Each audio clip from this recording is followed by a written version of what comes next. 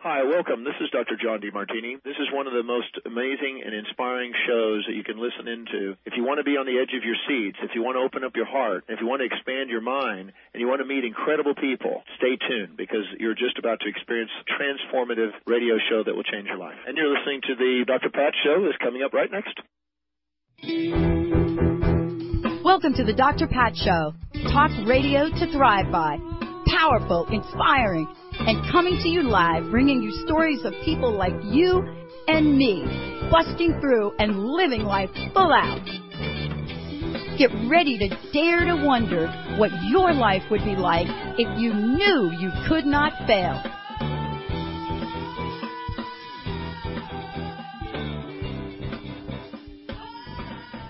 Welcome, everyone. Welcome to the Dr. Pat Show. This is Talk Radio to Thrive By. We have got an incredible show for you today. And I have to tell you, I wake up some days and I just look at my life and I think, oh my goodness, you know, this is such an incredible place to be, and to be able to speak with some of the people that I get to speak with, and then to be in front of all of you amazing, incredible, magnificent listeners. Wow. I don't know if it gets any better than this.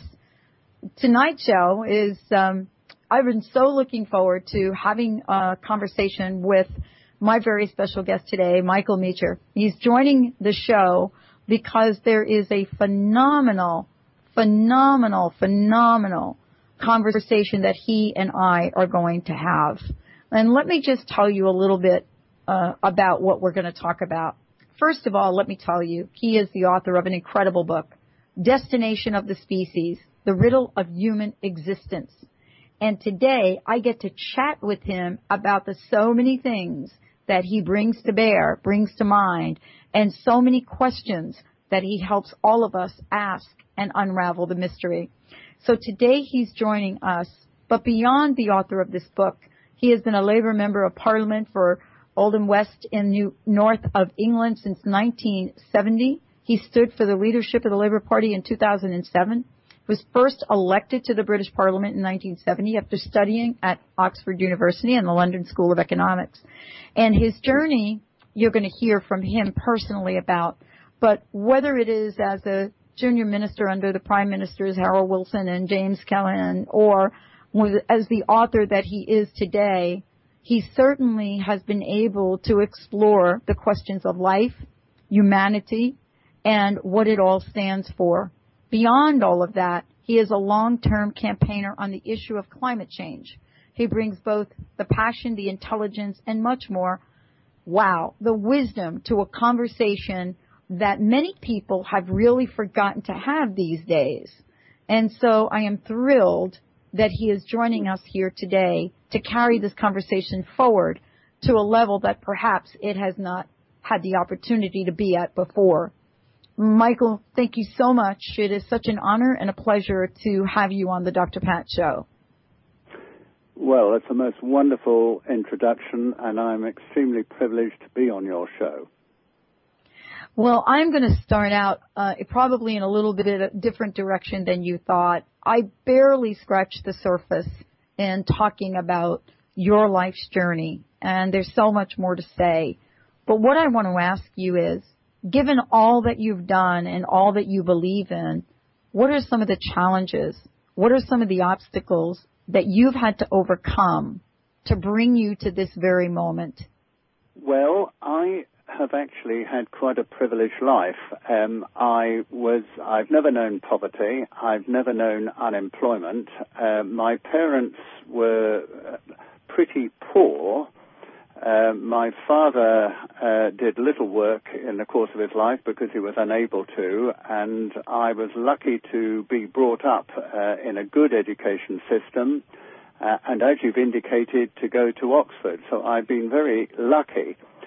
I originally intended, as a result of my experiences, as you've said, at Oxford and later the London School of Economics, to undertake social work. I initially intended to become a probation officer because I was very concerned about issues in criminal justice. I was persuaded to get further training And as a result of that, I became increasingly interested in trying to bring about social change politically, because one can either do it directly through social work or by trying to change the fundamental rules which govern society. And I have always been very deeply committed to that, to the way in which the power structure in the wider society affects the lives of us all, and affects very large numbers of people in a very adverse and damaging and hurtful way. So that is what I have tried to do.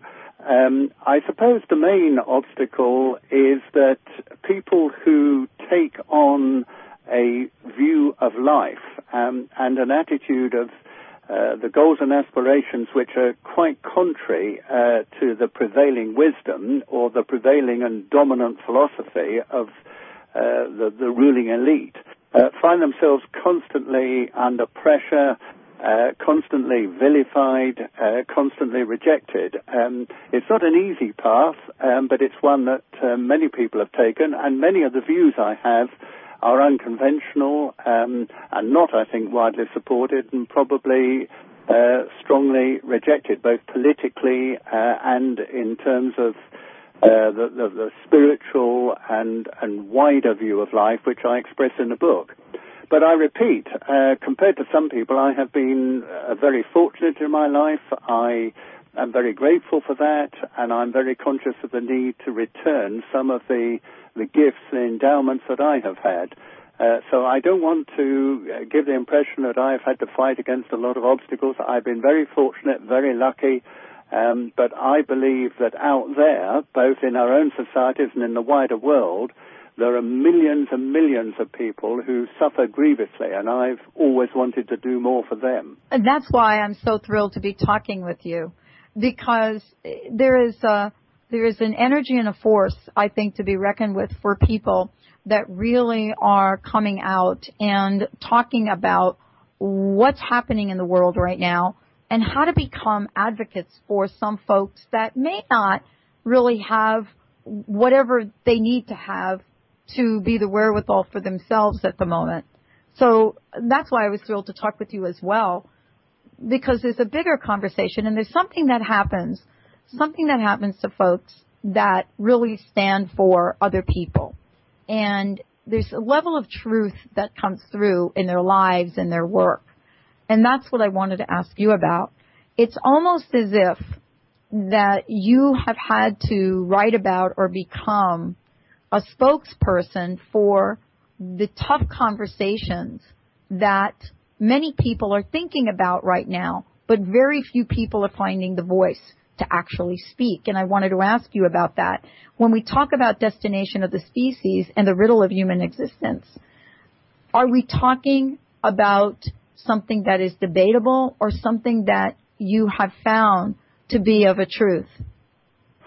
Well, that is a very good question, and I would answer it like this. We live today, I think, in the West, in a secular age where the old certainties underpinned by religious dogma and unquestioning morality have largely faded, I think much more so in Europe probably than in the States, to be replaced by a pervasive consumer materialism enthralled to wealth and bling and celebrity, but equally devoid of much sense of purpose.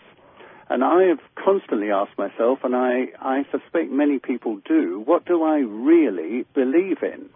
Are our lives simply a temporary rite of passage which quickly vanishes away with little or no meaning in the relentless treadmill of the universe over billions of years? Or is there some greater order of things which gives meaning to the human species? And if so, and I think there is, where is the evidence that I can safely rely on which is consistent with all the enormous range of scientific data that has accumulated, particularly in the last 300 years? Now, unlike some more fortunate persons who've had an overpowering experience which has given them an unshakable inner certainty, I have never had such an experience. I've always had a lifelong passion for science. I've read extremely supremely widely in it, and I think I'm very competent in many areas of science, particularly cosmology. And given that reality has to be one single indivisible unity, I increasingly turn my mind to how it all fitted together. Now, I know some people have taken the view that modern science has disproved religion, but I think that is clearly a category error. Science and religion reflect two entirely different paradigms of experience, so that neither can invalidate the other.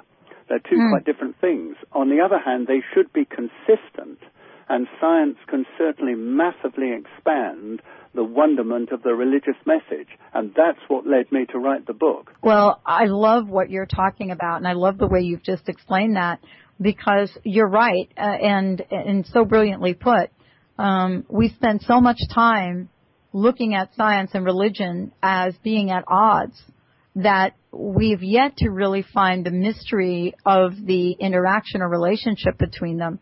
And what I wanted to ask you about is it our own egocentric, our own selves, whether it's fear or otherwise, that would have us try to create this ongoing battle between science and religion, as opposed to looking at it in the way that you've just described? Well, I think it is important to see the relationship between the two. Science has uncovered that the world has been constructed with mind-boggling precision. In order to produce the stable universe we know, the balance between the outward original explosive force at Big Bang and the gravitational forces pulling back the galaxies is precise within an accuracy of 1 part in 1 followed by 60 noughts. That is absolutely staggering. All the particle masses, the force strengths, the fundamental constants interact with unbelievable precision, without which there would be no universe conducive to life. And just one more figure, which I think is very impressive. The mathematician Roger Penrose has calculated the likelihood of such a universe being random at 1 chancing 1 followed by 123 noughts, a degree of unlikelihood verging on infinity. Now, that is a staggering fact.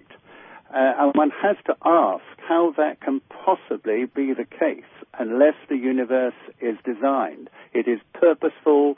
It is not random. And there is a lot of other evidence. It's regularly asserted by the neo-Darwinians that the evolution of life forms is determined by gene mutations driven by blind chance. But in fact, the latest evidence suggests that early life on Earth was in fact driven for billions of years by cooperative networking, not randomly by purposeless mutations. And there's other evidence. The mechanisms indicate a purposeful dynamics at work in the natural world. A convergence can be seen in biological systems leading down multiple paths towards similar higher-order outcomes and more advanced creatures, which, of course, is the way in which, in the end, after 4 billion years, the human species evolved.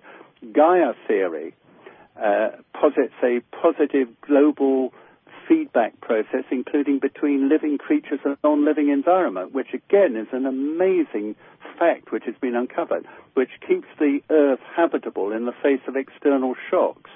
I mean, all of these, I think, so far from producing a confrontation between science and religion, increase the wonderment of the religious message in the most astonishing way. And I think that helps us, even from a scientific as opposed to a preconceived religious view, to see the world as it is, that it is absolutely amazing in a designed manner. It really does open up the conversation about that. For so many people that believe in sort of this random process of things happening, and yet we're hearing more and more, especially as we approach 2012, and of course what people may or may not believe about that, we're hearing more and more conversation about the pattern of things, the evolution of things, the destiny of things. And And so what you talk about in this book allows us to really explore this almost organized way of being that many people say doesn't exist. But yet in our everyday lives, we strive at some very basic point of existence to be that organized. Do you see what I'm saying? Yes, I do. And I very much agree with it. What I have tried to do is to look across the range of disciplines, physics, chemistry, biochemistry, sociobiology, environmentalism, spirituality, all the main aspects of the human existence, and to see what those linkages are. And it's only when you do look at the world around us and you see, as you look more deeply into it, that there are certain nodal points, certain key points, which illuminate the landscape, which is very easy to avoid. Let me just give an example of that. I don't know whether you're familiar.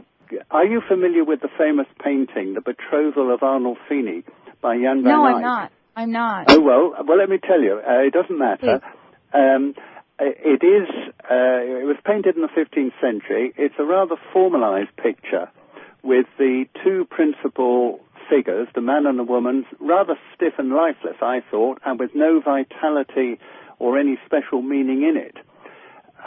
However, I was soon put right about it, and I was stunned. It is, in fact, an extraordinary painting. Jan van Eyck was, in fact, the inventor of oil painting, and it has exquisite detail. And when you look closely at it, it imparts a whole new understanding of what he was conveying. The mirror on the wall behind the figures, which at the first glance I hardly even noticed, contains in the minutest detail a reflection of the whole scene, including the two witnesses to the event, one of them the artist himself, with all the precision of a modern digital photograph, that the first time I missed it completely. And the point I'm making is that I come to the conclusion that exactly the same applies to the way in which we look at the world around us and the amazing story that science has uncovered. It's very easy to miss it. And I think the question one has to ask all the time is, what is this whole picture, this landscape actually telling us? What does it mean? And it's being able to see that, I think, then gives meaning to the whole spectrum of our knowledge. What you're bringing up is so important, and what I want to say about that is I get more often than not on my show listeners that call in search of what is my purpose? What am I meant to do? What is the next thing? What is the world really about? What can we do to do things differently? Change becoming a major theme, but yet there is a level of what seems to be confusion around what is next to do. So my question is around human beings and whether or not we have the ability to be accountable for our own species. Do you see what I'm saying? Yes, I do. That, of course, is a question of ultimates, and it's ultimately a religious question. That is, of course, different from a scientific question. Religious experience, I think, is very real. It's validated not by scientific verification, but from quite different sources. And I think there are very powerful sources. For those who decry religion, I think they should consider, first of all, the awesome sense of numinous power, which is found almost universally in human societies. The revelations proclaimed, of course, by the founders and prophets of the world's great religions. Then there is the ineffable witness of the mystics, who, in my opinion, probably get nearer to the ultimate reality than anyone. And, of course, the authenticity of overpowering personal experience which transforms lives. I've not had that, but a number of people have, and it is very, very meaningful. And it is that which gives them a sense of purpose and direction.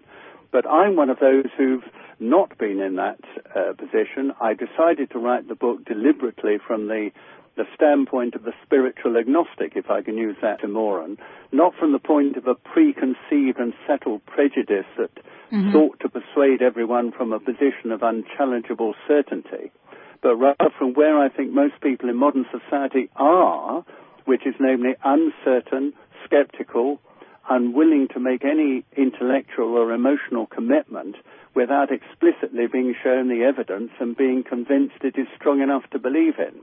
That's the standpoint from which I wrote the book, and I hope that it carries weight. I mean, what is the relevant evidence available to us if we're asking what is the purpose? I mean, the book systematically surveys each of the critical dimensions, the origin some 13 billion years ago, and the evolution of the universe, the formation of the galaxies and our solar system, including the Earth, the possible origins of life some 4 billion years ago in the extremely inhospitable conditions of the early Earth, the fantastic subsequent proliferation of exotic life forms leading through a chain of the most unlikely improbabilities, but perhaps inevitable convergence to the human species, and then an assessment of the intellectual, cultural, moral, and spiritual uniqueness of human beings. That's my attempt to put it all together and to see if there is an overriding and dominant pattern within it. And my conclusion is, yes, there is. And, you know, a lot of times, and especially here recently, I think people are really questioning and seeing a dominant pattern in life itself. I mean, there's so many things, don't you think, Michael, that we point to in our lives that show dominant patterns in themselves, even the smallest, the teeniest, most fragile, microscopic microbe, there seems to be some level of pattern. So then the question then becomes, what makes it so difficult for us to then translate or, how should I say it, understand that perhaps the micro may represent a macro even though we cannot physically see it? Well, that is undoubtedly the case, and you've put your finger on something which again has been uncovered only in the last 100 years. We've always assumed that the level at which we perceive the world through our five senses is what is the reality. But the uncovering of quantum mechanics and nanotechnology and the very tiny world which we can't see, but which through scientific experiments we know is there, and which actually is the ultimate components and the foundation of the world that we see. But it has enormous influence on the material world which we experience, just as at the other end of the spectrum, it is very difficult for us to understand the size of the universe and the nature of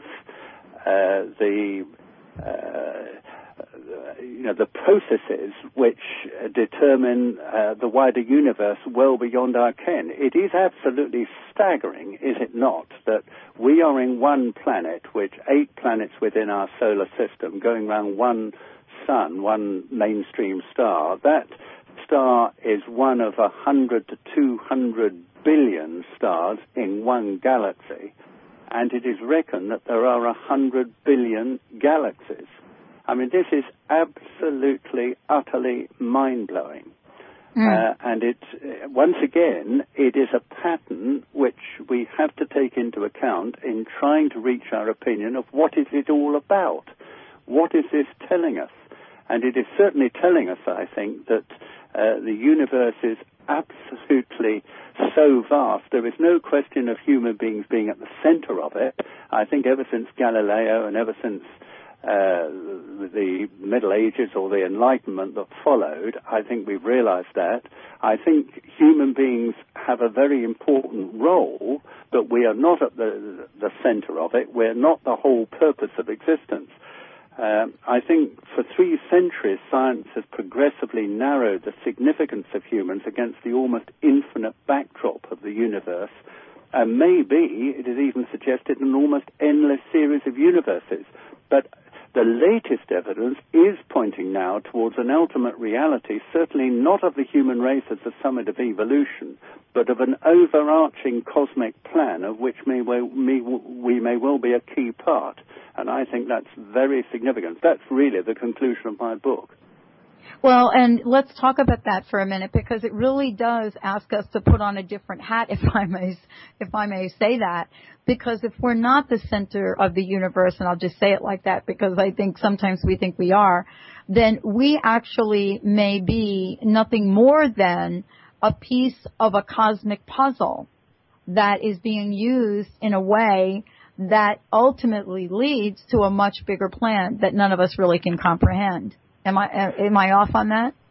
No, I think that's, again, entirely correct. And it's also false, of course, for us to assume that whatever we know today is the finality of human comprehension. The truth is, of course, the opposite. If you think what science had uncovered or what people thought was the truth about 100 years ago compared to what we know now, we have enormously increased the range of our understanding.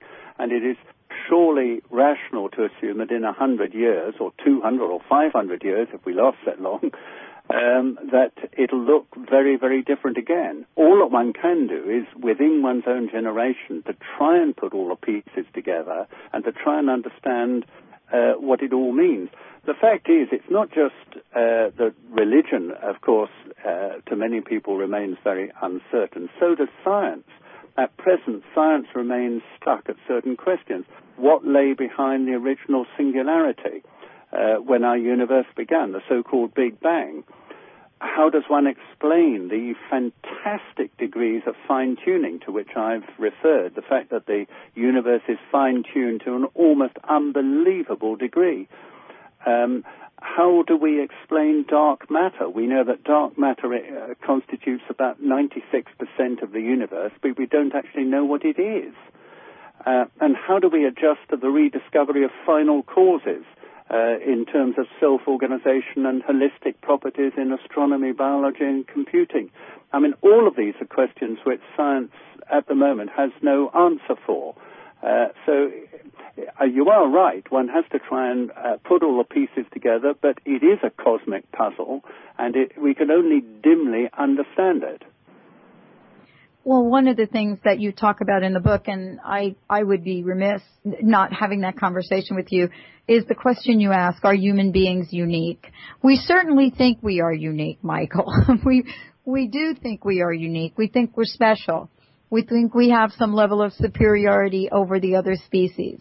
And yet, when you take a look at our pop culture, and what I mean by that is the way that we creatively explain ourselves in the context of what we don't know in the universe, we then become the inferior of a species. Anything we talk about or think about in terms of the outer world, of other beings, we are always coming out to be that which is less than. So the question is, in your book, how do you answer the question, are human beings unique? There are millions of other planets within the universe we know.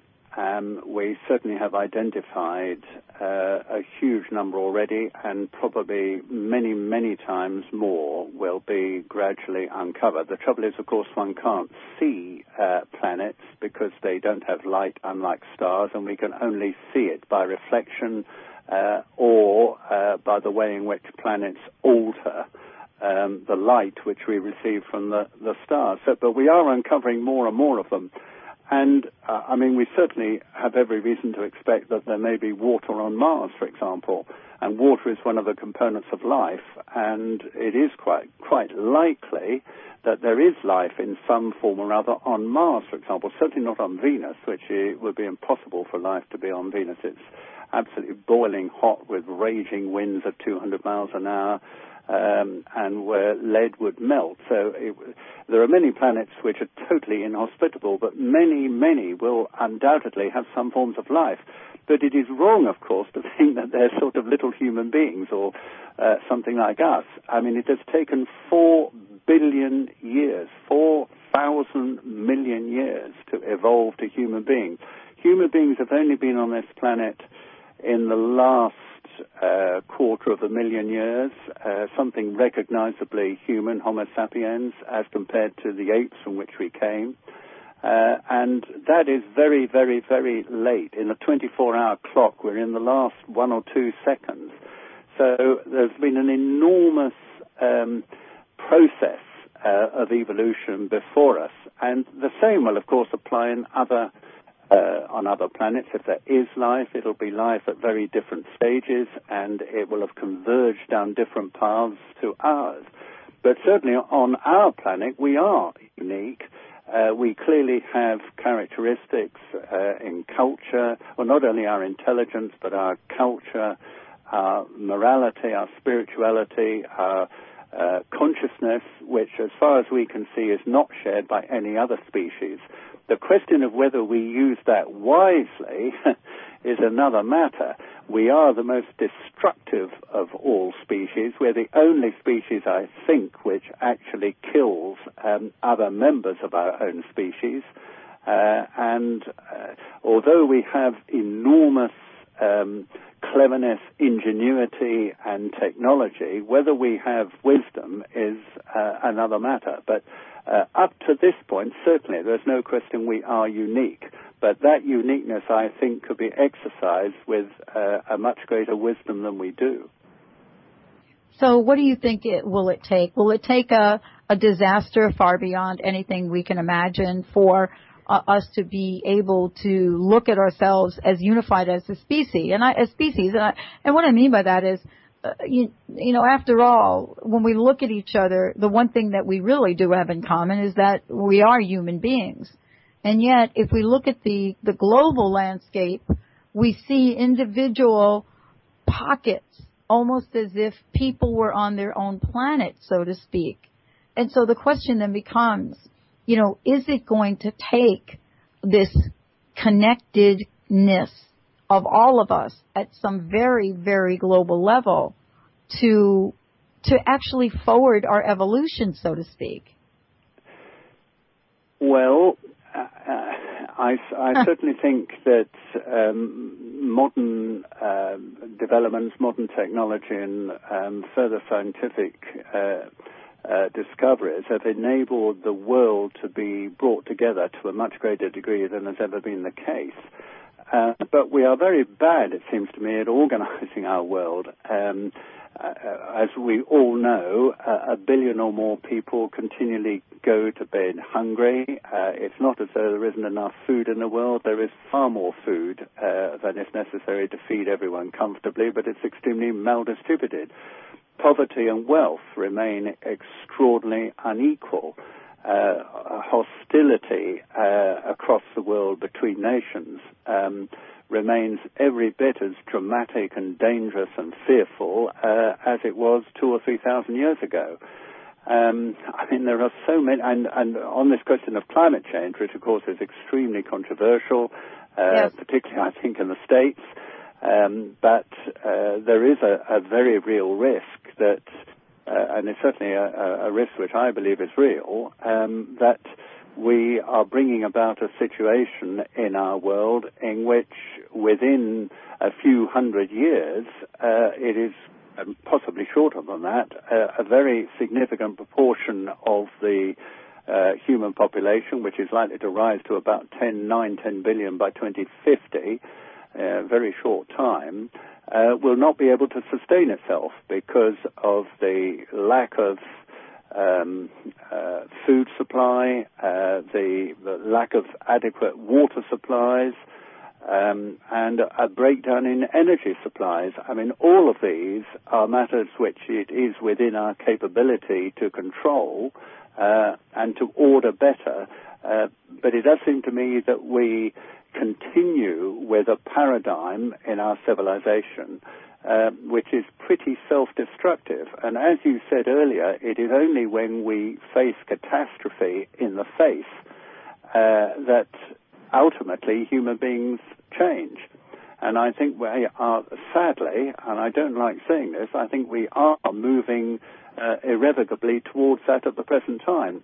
Whether we have the wisdom and the rationality to draw back before disaster really strikes us is a very open question. Well, I mean, then it comes back to the conversation about whether or not the human species, mankind, is really in control of its own destiny. And actually, it's incredible to think, because right now, and I know you know this, Michael, and for those of you just tuning in, let me tell you, I am so thrilled and honored to have Michael Meacher joining us here today. He is absolutely, incredible. The book that he has written, Destination of the Species, which we'll talk about in a minute, The Riddle of Human Existence. We have within our realm, even now, the technology to literally reverse some of the damage we've done. And I mean that in so many ways. For example, we now have technology to produce water from the atmosphere, pure atmospheric water, and to do it in a way that doesn't harm the earth. We have so many things available to us. Certain countries, I know Canada is phenomenal in terms of their program to provide solar panels for homes. But yet we're still mankind. And what I mean by that is it takes more than a few people to say, look, this is an important thing to change. So what's the wake-up call for us? I think the wake-up call, sadly, is when things begin to go very badly wrong, and where we are forced to change. You see, I entirely agree with you that we've uncovered all sorts of very clever, ingenious ways of providing for human needs. At the same time, however, the forces within our society are very strong. The vested interests are exceedingly powerful. Various industries, the energy industries, the transport automobile industries, the chemical industries, all of these are exceedingly powerful, and they have enormous political and economic muscle, and they want to continue with maintaining a system in which they have a dominant interest. Now, that may well have implications for other nations on Earth.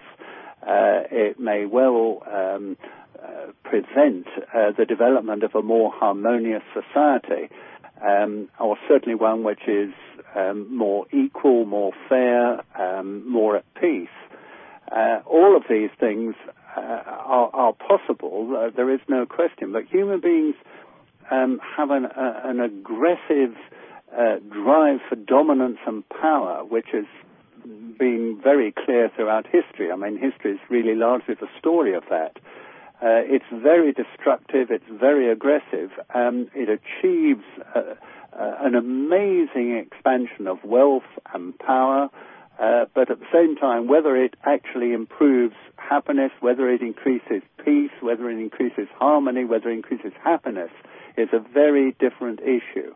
And I still think we've got very fundamental questions to answer in that respect. And if you say, what's actually going to make us do it, I think it's because the current system is really in some ways driving into the buffers.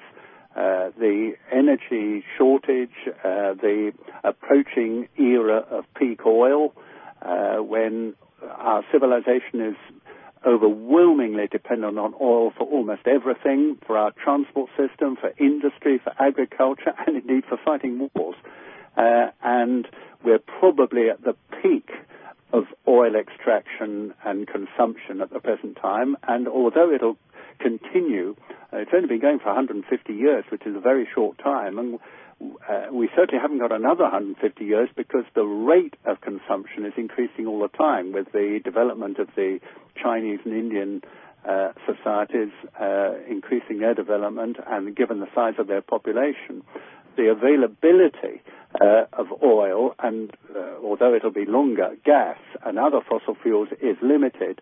And to go back to a society in which those are no longer available or very scarce is I think, one of the warning signals that we need to pay attention to, and which we're going to have to pay attention to. So I still passionately believe in a world which can be better, which can be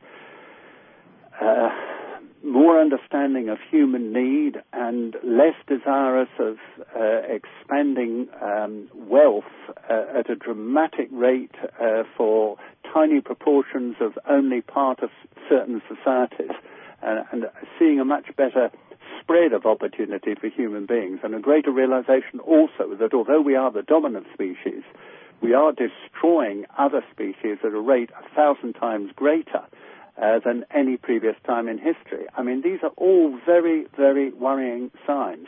We've had 5 mass extinctions in the course of the Earth that we know about in the last 500-600 million years. But this is the first time when one of the species, namely us, is actually creating the possibility of a mass extinction. And I think that is the key pivotal point which is going to force a reconsideration of the nature of our civilization. Michael, this is for, I think, so many of us. Being able to absorb and read and take in. And for me, I have more questions than we have time to even cover during the show today. But there is so much that you have really brought to the surface. So many questions, so many answers. Yet I still wonder, and I would love to ask you this, is there still a great question that remains to be answered? You know, what is the great unanswered question at the moment in your mind? Several. Certainly not just one. But I am writing another book which is rather grandiosely entitled, What is Human Life For? If indeed, let me say, it is for anything. I think that, in my view, is the greatest question of all. It does ask the question that we all want an answer to. What are we here for? What are we seeking to do? Now, I don't think there is a sort of rigid, preconceived answer to that. And if there were, I don't think any of us feeble human beings would be able to give it. I think it's a much, much greater, more profound question than human beings are likely to readily be able to answer. But I do think it's a question that needs to be posed. And I think it does force us to think about the nature of our life, the way we lead it, what we're trying to do, and what are the goals and aspirations of our society, and are those the right ones? And these are the sorts of questions which I think we need to ask in every generation. Because civilization and science and technology is constantly changing the parameters of our life. But those fundamental questions remain in all societies, in all generations. And I think they don't get enough attention. We spend so much time in wealth creation, which is certainly, of course, very important. I don't want to underplay it. But it's not the finality of human life. And I think there are more profound and greater goals and aspirations which we should be thinking about. Because ultimately, wealth creation doesn't by itself produce happiness, it doesn't produce peace, it doesn't produce harmony. And I think those are the greatest issues. And honestly, for a lot of people, sort of the greatest, disruption in one's daily life, this incongruency between the day-to-day of what we do and the joy and the peace that we so long for. And so many, it's almost as if it's elusive and we don't know how to find it, and it's been missing or it's never existed. And I wanted to ask you, is this separation a separation almost akin to the way we previously talked about science, and I will say religion, but I'll also say science and spirituality? Well, the question you've posed is really the fundamental religious one. I mean, those people who do have a religious faith would entirely understand the point you were making and see that as the separation of human beings from God. It is no longer fashionable in much of societies, particularly, as I say, in Europe, to talk about God. God is seen as something which we have somehow grown out of. We somehow pass by, who isn't necessary. I think that, again, is another of our supreme mistakes, and I think the arrogance which has been created by this sense of power that we have has, I think, destroyed that sense of humility and that sense of real, genuine understanding of the nature of human life on Earth. I think there is something greatly missing in our civilization, and it is that sense of purpose, that sense of meaning. That's the single most important thing. And I think it's not just about egocentric creation of greater wealth for oneself. I mean, many people find that satisfying. I don't think it is all that satisfying, certainly not beyond a certain point. What is far more important is commitment to a wider cause, commitment to a bigger purpose outside oneself. That, I think, is far more rewarding and satisfying. And ultimately, of course, those who have religious faith believe that the ultimate process is the giving of oneself to God, that sense of being caught up in a cosmic significance and being caught up within the relationship with a personal God. Now, I've been very careful in the book not to make an easy assumption that creation, of course, means that God was there at the beginning, and if there's a sense of purpose and design in the universe, that immediately means the hand of God is everywhere. Some people may make that interpretation. I'm not saying it's wrong. I'm just saying one needs to be very cautious, and it's a judgment that people make. But I think it is the way in which we need to look at our existence and what it is for. Well, there is some comfort, and I think you can relate to this. There is some comfort for people to believe that there is a God that is lining everything up perfectly in such an amazing, organized way, and has done so, for the greater good of mankind, so to speak. I think there's some comfort in that for people to believe that, than to believe that there is no God. Well, as I say, that is a matter for each person's experience in their own life. Yes, exactly. What I do believe, though, is that if one does look at the whole panorama, it isn't altogether clear. The evidence is not all in one direction. We all know there is a problem of pain, of suffering in the world, problems of war, and the obvious question, why doesn't God intervene if God is able to do so?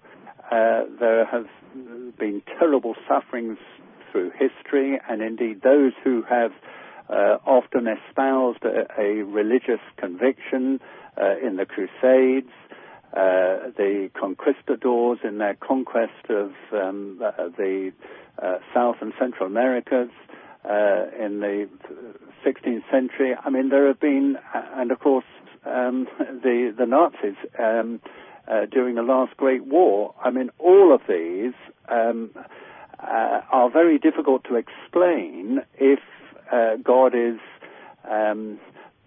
presiding over a world in which he is ordering. The truth is that human freedom of will, the capacity to choose between good and evil, seems to be unlimited. And we have seen in the last century not only the flowering of science and technology to an unprecedented degree, but a degree of destructiveness and a degree of evil, which is also, again, without precedent in human history. I mean, has to bear in mind that there is this tremendous tension between the desire for good, the desire for peace and harmony, the desire for a common experience of hope and love between people, and at the same time the drive towards war, destruction and evil, which is on a quite phenomenal scale. So it's not easy to reach a single view, and how people put all that together and the judgment they put on it is a matter for them. I touch on this in the book, but I don't think, again, there are any ultimate answers. I think these are the questions which cannot, I think, be finally answered, but which need to be addressed, which need to be thought about, because they are very profound, and for each individual person they can lead to, I think, a much deeper and greater understanding.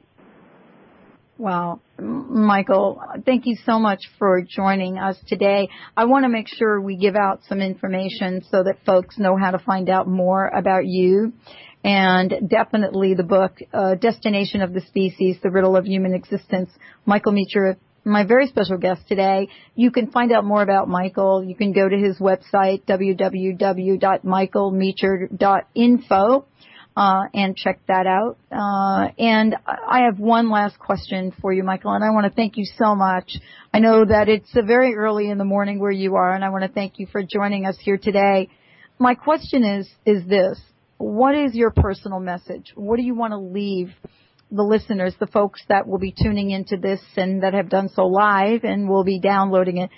What is your personal message for everyone today? I think my personal message, and it's now 3 a.m. in the morning, but I feel more lively than I've felt for most of the day.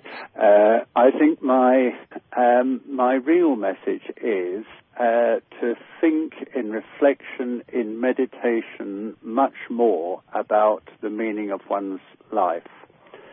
It is so easy to get caught up in the round of daily life and all the things that we have to do, to work, to earn a living, to look after a family and those around us. And all of that, of course, has got to be done. It's extremely important. But to leave time when one can think quietly and reflectively and deeply about one's life, one's relationship with others, and with the state, the country in which we live, and what it means.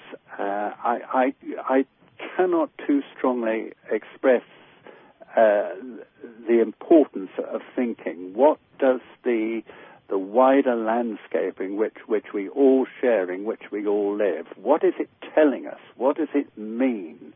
Because one can look on the surface and just not see it at all, like that Jan van Eyck painting. It's only when you look at it closely and think about the various component parts and see how they put together and think about the linkages and listen to what other people are saying and to gain experience from them, because we all are dependent on each other.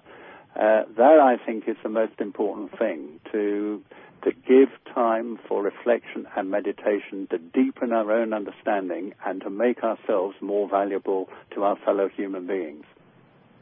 Well, Michael, thank you so much for being on the show, and for me, such an inspirational conversation to have with you. I too, although it's not 3 a.m, I too feel completely energized and more awake right now than I have in a really long time. So thank you so much for joining us today. Well, Pat, thank you very much indeed. It's been a wonderful experience, and I'm really thrilled and delighted to have had the opportunity. I think it's a wonderful show, and thank you very much for having me on it. I hope you'll keep the door open to come back. I plan to do it at a time where it's not 3 a.m. for you, okay? I certainly will. Thank you. All right.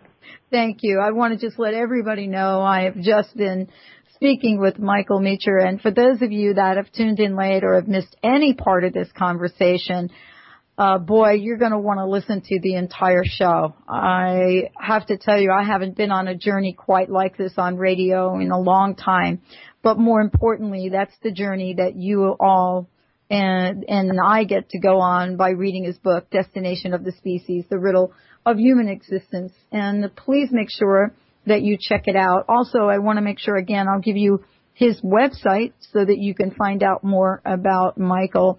As a matter of fact, one of his blogs today talked about something I'm very passionate about, and that is breaking promises, why we do it, what it means, and what's the problem with trying to keep them, especially around the environment. But you can go to his website, michaelmeacher.info. and check out the weblog and much more. A lot to be said about so many things in the world, and I hope that today, as you've listened to the show, that you've come up with some questions for yourselves, questions on your own. And I know that many of you emailed me and you write me, and there's so much that you do question. What I love about being able to this show and talking to people like Michael is I leave the conversation with so many more things to think about, and I'm so grateful for that.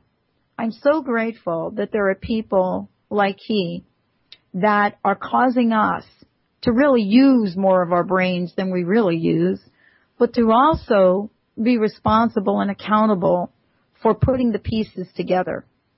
And fortunately, someone like Michael Meacher has been able to do quite a bit of that for us in his book. And so there's so much more that we didn't get to talk about, quantum entanglement for sure, that I wanted to chat with him about, but also who then are we? This is one of the chapters he takes us through and enables us to explore. And that's what I want to leave you with. Who then are you? In the conversation, in your daily life, who are you? And in the end, I hope that you come to a place of peace and harmony within yourselves. So I want to thank you all for tuning us in and turning us on the Dr. Pat Show. It's been great to have you here. As I've said, we've got lots planned. If you want to find out more about us, go to drpatlive.com. And certainly if you've missed any part of this, the archives will be up shortly. Again, remember who you truly are. I hope tonight you've heard something from the conversations that have just caused you to scratch your head a little bit and say, what did they just say? Because that really is the good news.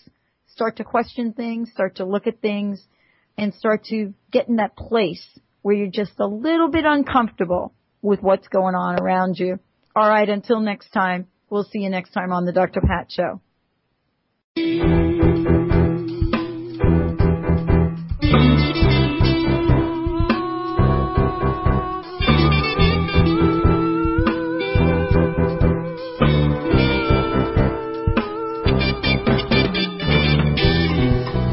Stepping down your soapbox is way too high, overgrown.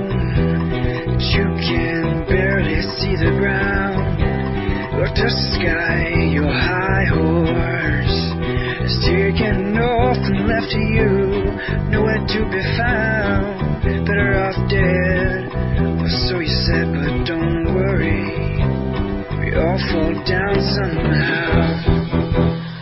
Someday, not somehow, not maybe, we're gonna make it out alright, just not right now. And speak well of a stranger's soul, for you never know when it's your last step, final breath, throwing your gypsy dance on curtain call.